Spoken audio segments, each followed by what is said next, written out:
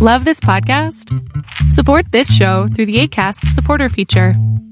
It's up to you how much you give, and there's no regular commitment. Just click the link in the show description to support now. Cool fact, a crocodile can't stick out its tongue. Also, you can get health insurance for a month or just under a year in some states. United Healthcare short-term insurance plans, underwritten by Golden Rule Insurance Company, offer flexible, budget-friendly coverage for you. Learn more at uh1.com. So, yeah, actually, I was in London a few years ago. Oh, my God. I don't like to think about how many years ago it was. It's not the last time I was in London, but it was the last time I was there with my child who was 4 years old. And it was after September 11th. So it gives you an idea of how long ago it was. And I went because I said, you know what? First of all, I'm not going to be scared.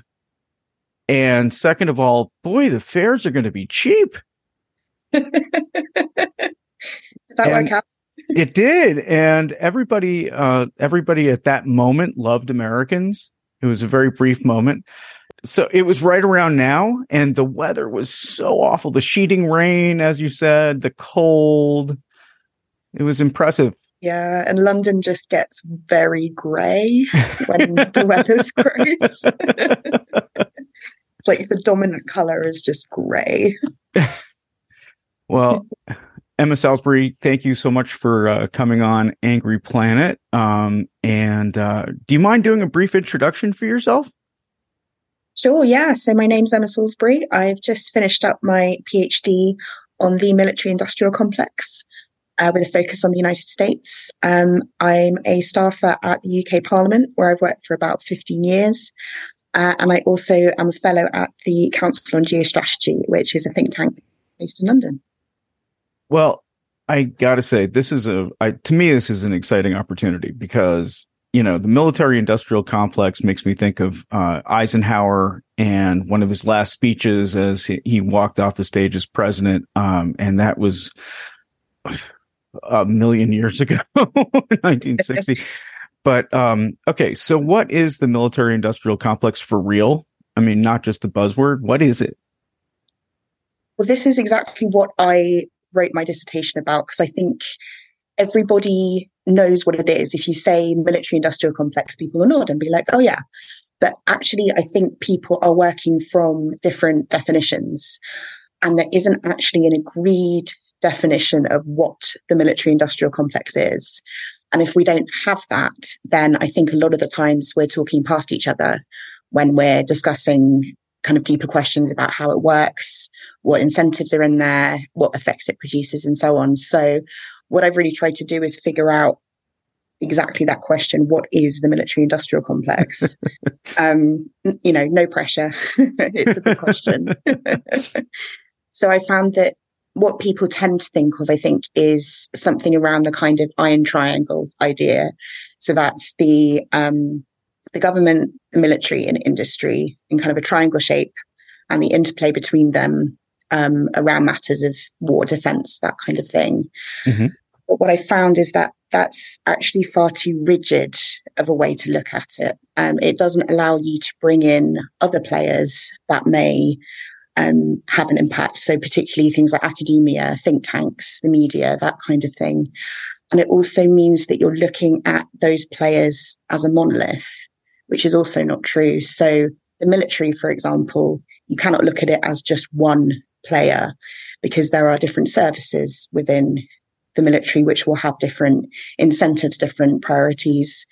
The Joint Chiefs may have a different opinion to the Department of Defense. We may have a different opinion to the Navy, to the Air Force, and to different parts within those services. So having this very monolithic approach to it actually means that we're not really getting down into the nuance of how the complex works. So essentially, I've made it more complex, which is always a good thing. Yeah, exactly. Especially for a podcast, that's exactly what you want, to make things more complex. For sure, yeah. I think people have an idea, and correct me if I'm wrong, that it's not just the monolith, but that there's a goal in mind. And that the goal is more and more war, more and more death, so you can sell more and more weapons and the military can justify its existence. Not true? Not true? What do you think? I think true in a way, but I think a lot of times when people think that way, it all becomes a bit too conspiratorial. It's a bit too kind of men in cigar smoke filled rooms laughing maniacally as they plot their next war in the Middle East or whatever.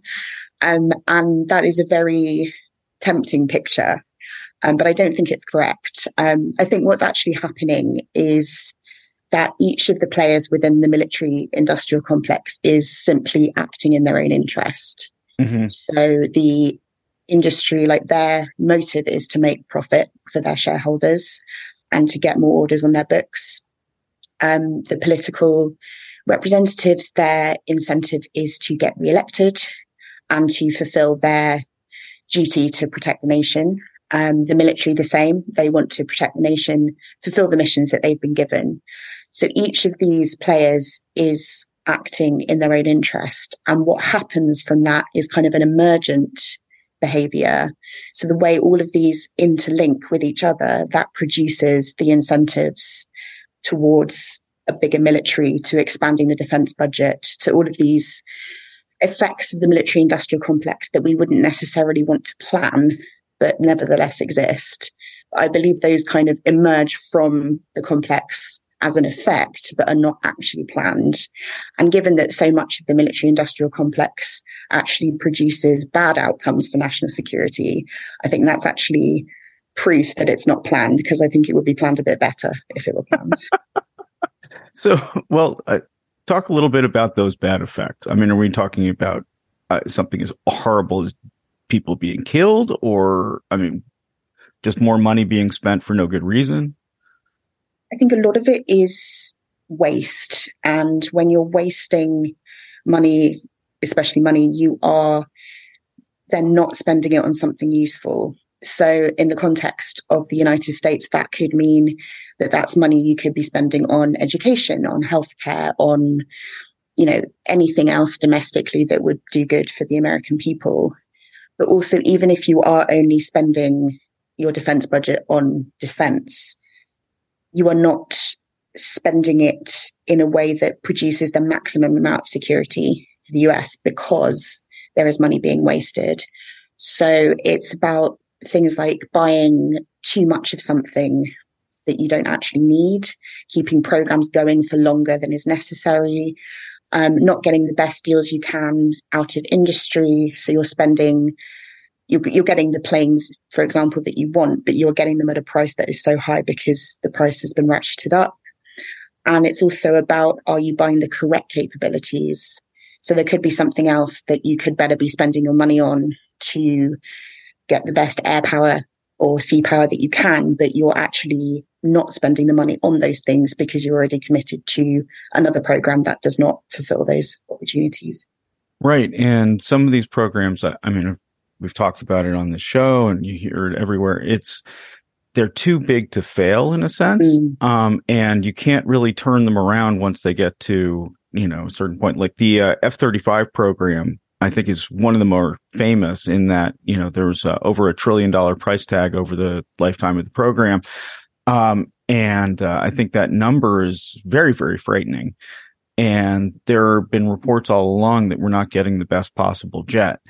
I mean, is that a good example of what you're talking about? Or, I mean, is the F-35 really fine and nothing to worry about? So the F-35, I think, has produced a decent plane that will be very useful. And I think also the foreign military sales aspect of it is incredibly useful for the security of allies and partners, which is obviously hugely important, especially right now. The price tag is vast. I mean, the program is years over schedule, billions over budget. I'm not even sure I could name you a program that isn't years over schedule and billions over budget. But the F-35 definitely is. But at least you're getting a good plane at the end of it eventually. Problem, I think, is particularly acute with the F-22, because that was a plane created for a specific task towards the end of the Cold War. So dogfighting Soviet planes. And the program was continued up until 2012. despite the fact that the reason for its existence had vanished. And you didn't really need a dogfighter for the world as it was then. And the F-22 is a gorgeous plane. I adore it. It's beautiful. But it's ultimately useless. It's never been used in combat apart from shooting down that balloon. And I'm not going to take that away from it. But oh my God, I think the US could have stopped. Hey, I tell it like it is, you know? Right. I mean, and so it's a dogfighter. It's not a fighter bomber, which is what we tend to use. Right. Right. Okay. So that's the main point. And it would have been wonderful against Soviet dogfighters, but we didn't need to fight Soviet dogfighters after the fall of the Berlin Wall. So if the program could have been stopped the first time they tried to stop it in 1999, that would have been fine, I think. And you would have had something like 180 of them. But it just carried on and on because Congress refused to defund it. So the DoD didn't want it. The Air Force didn't want it. And actually, in the end, Lockheed Martin, who were building it, didn't really want it because they had the F-35. And it was Congress that kept pushing for it and kept funding it. And for Congress to fund a plane that nobody wanted is just such a bizarre state of affairs. I think is a really, really good example of how these perverse incentives can create something that cost billions of dollars that could have been spent on pretty much anything else, really. Yeah, I mean, you still, whether anybody wants it, you need the infrastructure. You need to pay for it to be built. You have to have people, the oversight, and all of the infrastructure that goes into a program, right? That is bizarre, but it's not the only case. I mean, there have been, I remember it was a while ago, but there are artillery systems that nobody wanted, mobile artillery system nobody wanted, and that went on and on and on and on.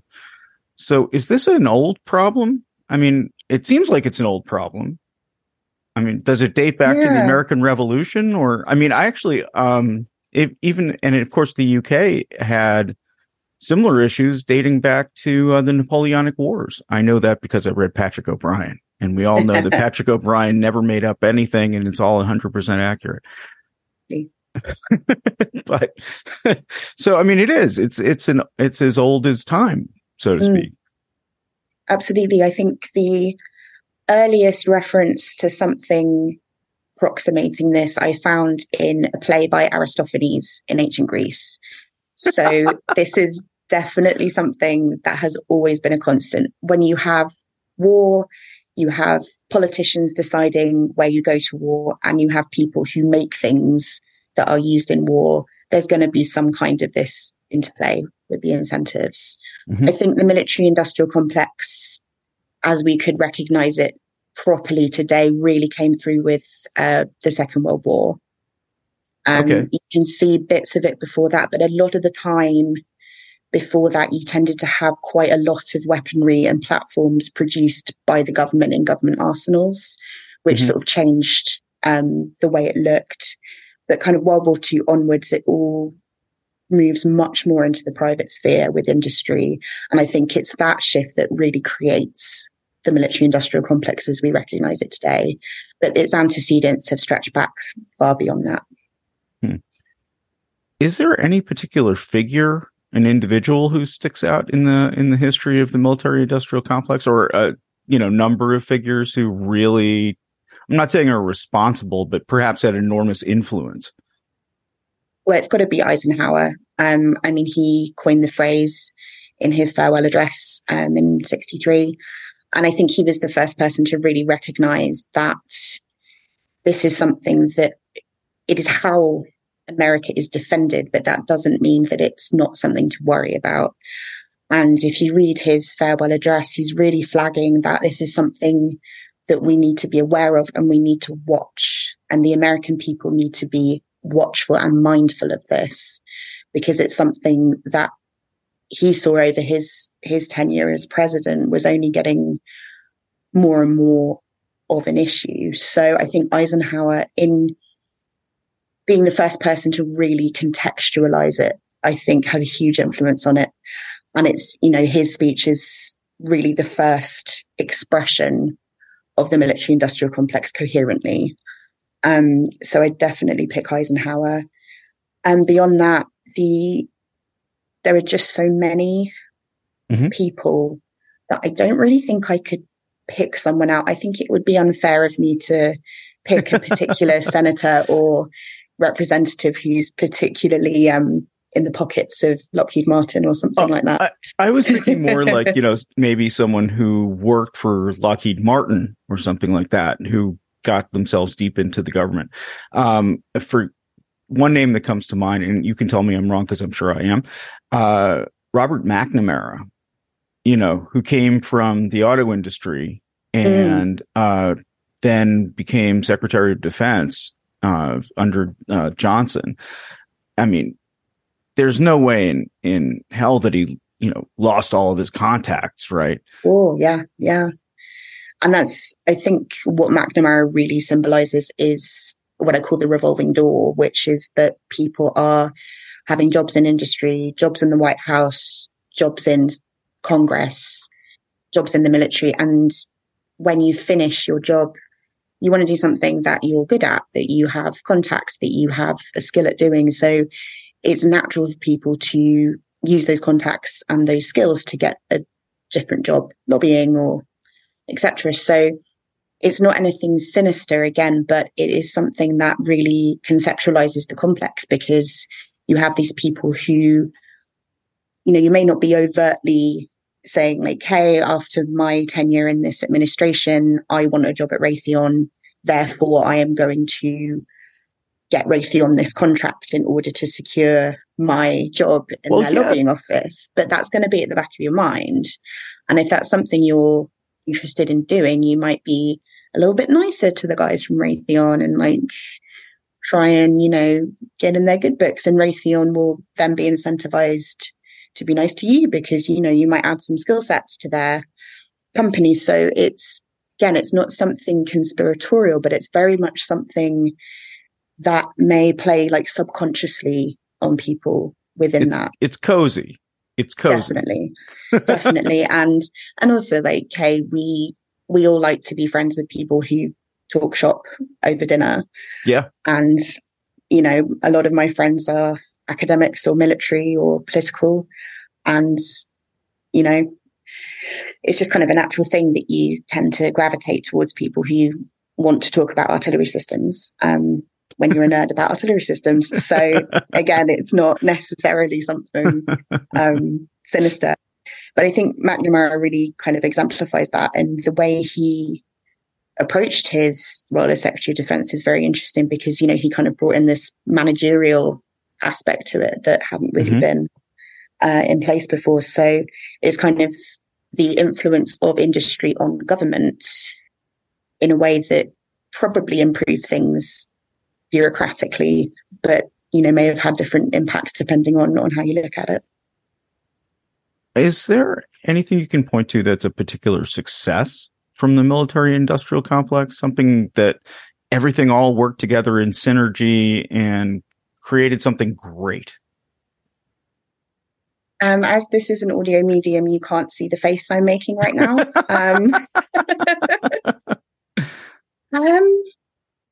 I think there's never been anything perfect that has been created by the military industrial complex. I think there's been a lot of good stuff and stuff that has succeeded in what it was meant to achieve. But there's always the counterfactual of what if we could have done it cheaper or quicker. Yeah. And I don't think there's any project where you could legitimately say, no, this was the cheapest we could have done it. This is the quickest. This is the best.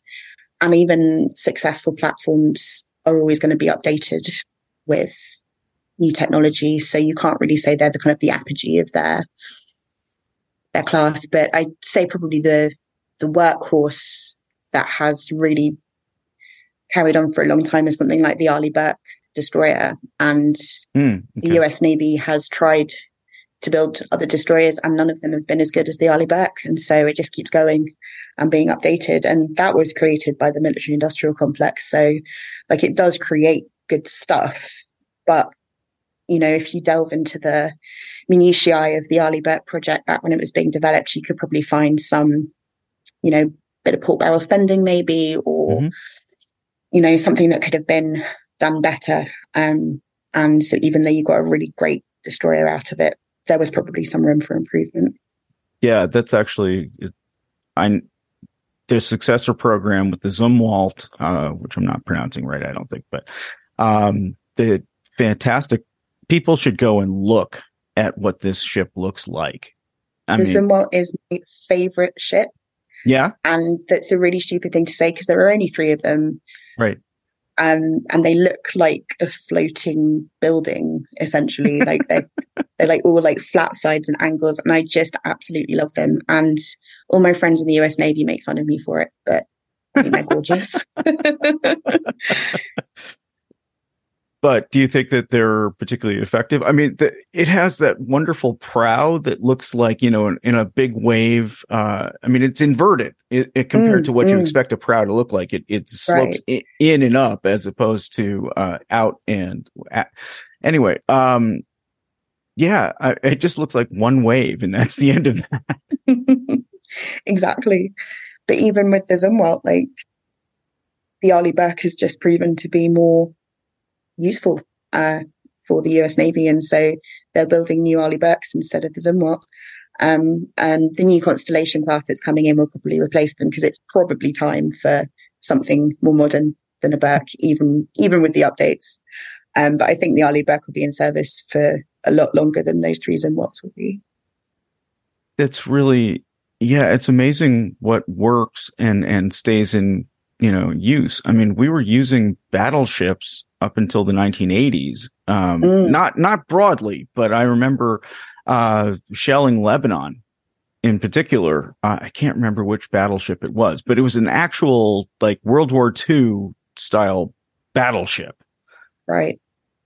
And that's and I would love to see them come back because I think they're stunning. They're probably not particularly useful for modern warfare, but just the sight of the Iowa just like steaming towards you has got to be pretty terrifying. Yeah. I can't argue. I've been, I've been aboard. I think one of the battleships just because they're docked on the East Coast and other parts of the country, and you can actually go visit, and it's an amazing thing.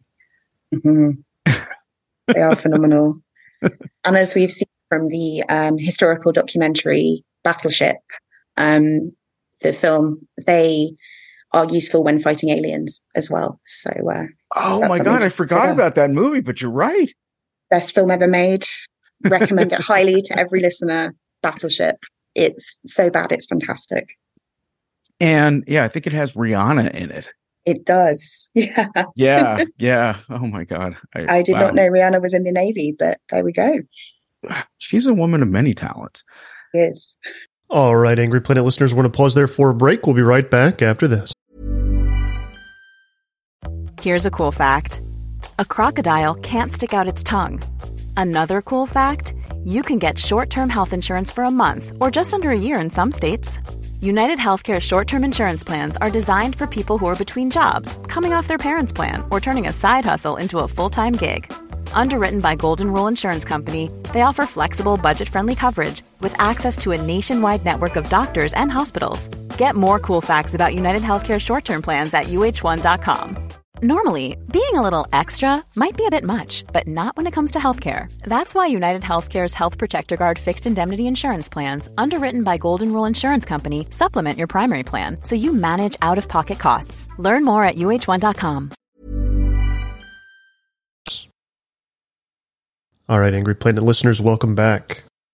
So, I guess when you're building something, I mean, like an aircraft carrier or long ago a battleship or Zumwalt or any ship that you're building, you're not building them for a couple of years, right? I mean, they're supposed to sit in the water for quite some time.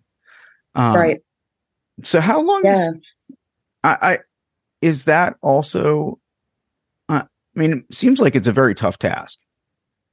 It is, and it requires an amount of long-term planning that I think a lot of systems find really difficult. Because when you have a democracy, you have governments that are changing pretty regularly. Mm-hmm. And if those administrations have different priorities, it can be very, very difficult to actually plan over the kind of time span that you need to when you're thinking about platforms like this. And if you're building an aircraft carrier, A, it's going to take a while to build. B, it's got to be in service for decades. And C, you have to then fit it with an air wing and think about which planes you want to use for that. And there's all these other different things that you have to think about in order to use an aircraft carrier effectively. So that kind of level of long-term planning, if you have an administration that's like, great, we want to build 3 new carriers over the next 10 years or whatever, passes it, fantastic. And then the next administration comes in and says, no, this is a waste of money. We do not need 3 more aircraft carriers. We are cancelling these aircraft carriers. And then it's sort of like this snap back and forth, like, we're building them, are we not? And there's no long-term planning to be able to think about these questions over more than the length of an administration.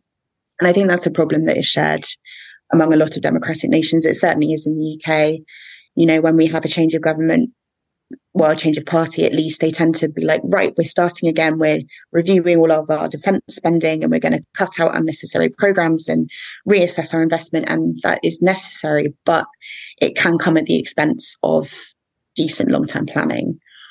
And while I don't think that that means that if a bad decision has been made, then it should never be unmade, because that's also an issue.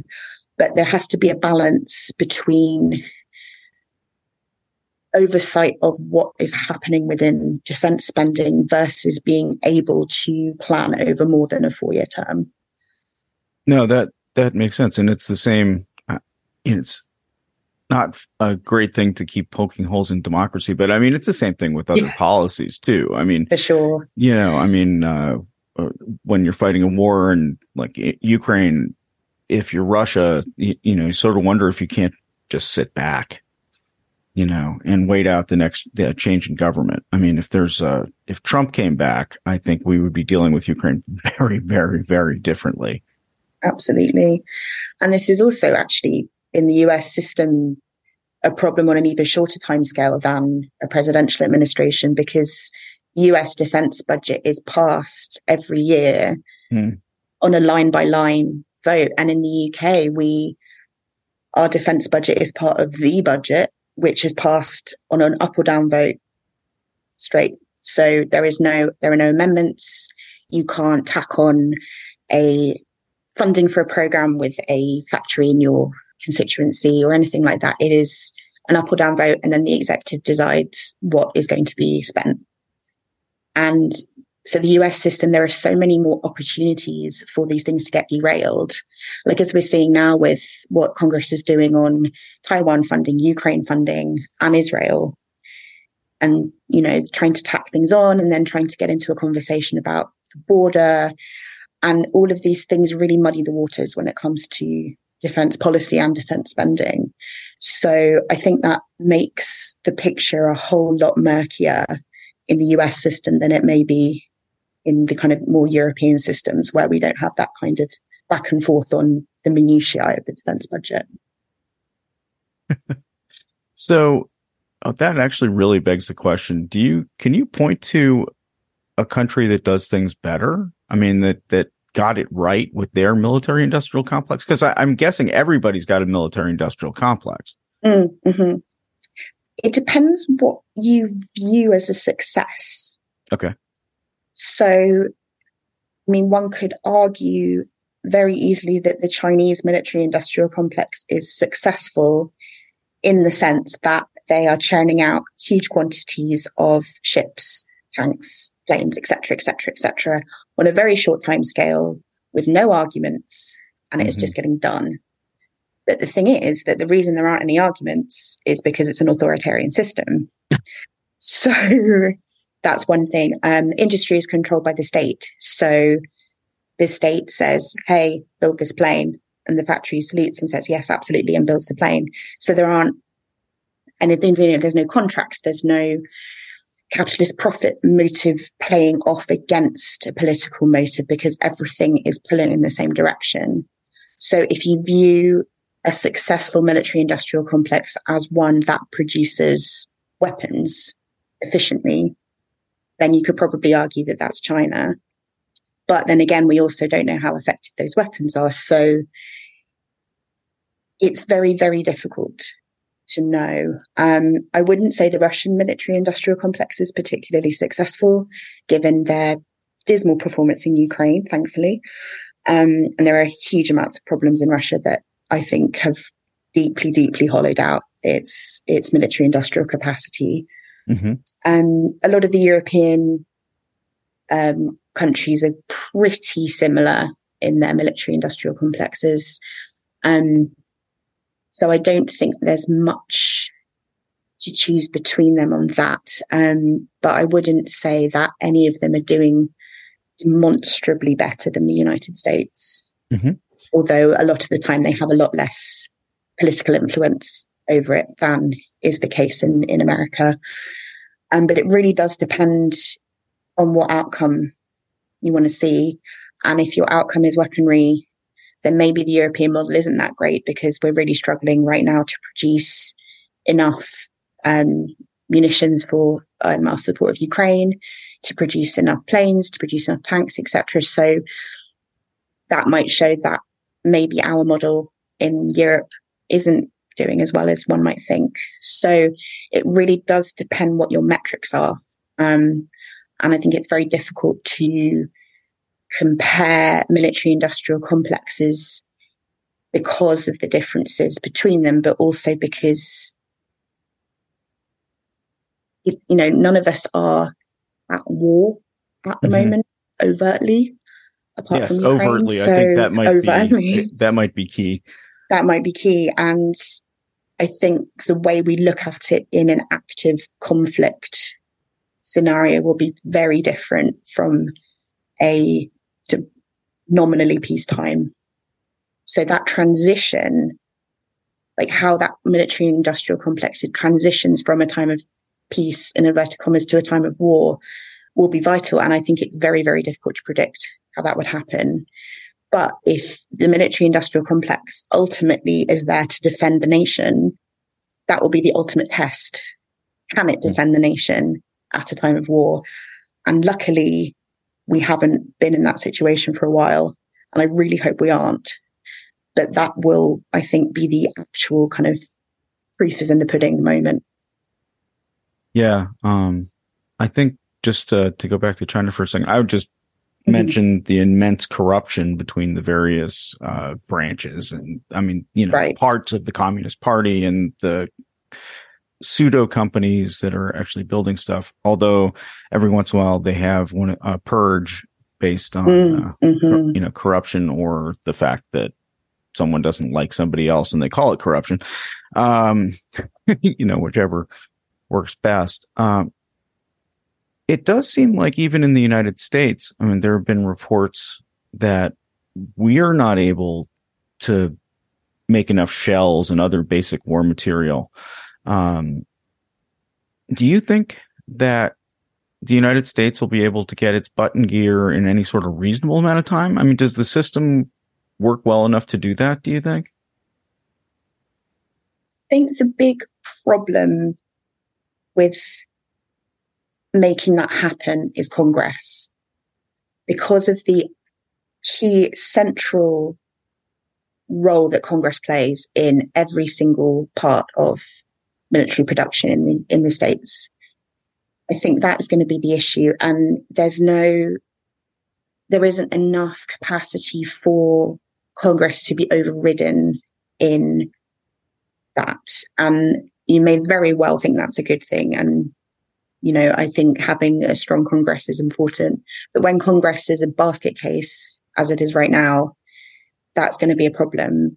And when you have certain members of Congress who can hold these things hostage for completely unrelated policy priorities, or just because they want to watch the world burn, right? That, I think, is this really, really key problem. And I don't think that has been a problem prior to the last 10 years or so. Before that, I think Congress was giving much more oversight from a place of sanity.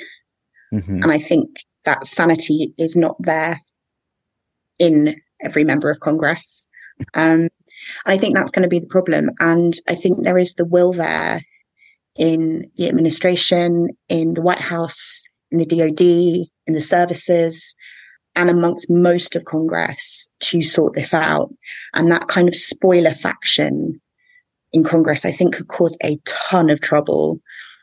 And the solution to that is for people to vote them out. And we will see how that goes in 2024. But while they are still in place, and while the incentive of the Republican Party is to pander to them, I think that is going to be the real issue. And until that issue can be solved, I think you're going to have a lot of problems. No, I mean, that makes sense. And it also, it harkens back a bit. Trump has actually put out a new piece of, I don't know if it's an ad exactly, but basically saying, it's a meme, number of wars under Obama, number of wars, and then number of wars under Trump, 0, which of course we were fighting everywhere under him too. But it is interesting. I mean, there does seem to be an beginning. I mean, that isolationism has such historical echoes. Mm. I mean, when you go back to World War I and the huge peace effort in this country. I mean, nobody wanted to go to war, and we had I think it was the 15th largest military in the world, something tiny. But I guess if people are looking for hope, and I guess you have many definitions of hope, I'm gonna put hope under the rubric of being able to defend ourselves if necessary. How about that? Mm-hmm. I mean, I guess you could say that the United States has pulled itself together in the past, from great division and protests and all sorts of, and, been able to do what needed to be done. So maybe. I completely agree. I think the US military is the best in the world. And I'm not just saying that to suck up. I think it's true. And especially with the US and the rest of NATO, I think NATO as an alliance is the strongest it's ever been.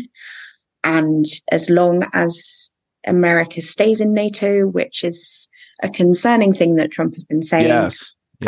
I don't know if that would actually happen, but it would really worry me and a lot of people if it did. But together, the NATO alliance plus our friends like Japan, South Korea, we have a network of friends, which is something that China doesn't have and Russia doesn't have. They do not have friends. And I think all of our militaries together, if we pull together, if we all keep improving our militaries, improving interoperability, working together, consulting each other, I think any conflict scenario, I don't think we could be beaten. I think it would be horrendous, and I don't want to go to war. But if we had to, I think we could all pull ourselves together, and I think it would be fine. On this show, just so you know, I don't know whether you got much of a chance to listen, but we usually try to end things on a down note because that's the way the world is. But I think this week, let's make a change. Let's actually say, I mean, that was a pretty positive statement. So let's go with that. Excellent. The British bringing the optimism as always. Yeah, famous for it. Famously. Famous for it. Well, Emma Salisbury, thank you so much for coming on and taking us through the entire military-industrial complex. It was a pleasure. Thank you so much for having me.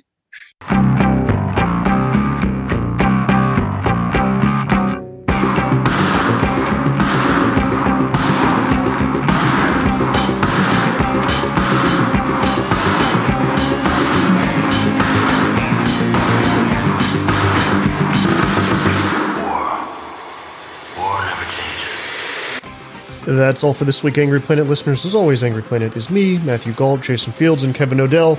It's created by myself and Jason Fields. We have a Substack, angryplanetpod.com or angryplanet.substack.com. You can kick us $9 a month, get commercial-free versions of the mainline episodes and some other things that are coming down the pipe. 2024 is going to be a good year for us, I think. But more on that very, very soon. We will be back soon with another conversation about conflict on an angry planet. Stay safe until then. Before Shopify, were you wondering, where are my sales at? Now you're selling with Shopify, the global commerce platform supercharging your selling. You have no problem selling online, in person, on social media, and beyond. Gary, easy on the cha-ching. Oh, sorry, but my Shopify sales are through the roof. Start selling with Shopify today and discover how millions of businesses around the world use Shopify to ignite their selling. Sign up for a $1 per month trial period at shopify.com/listen. Shopify.com/listen.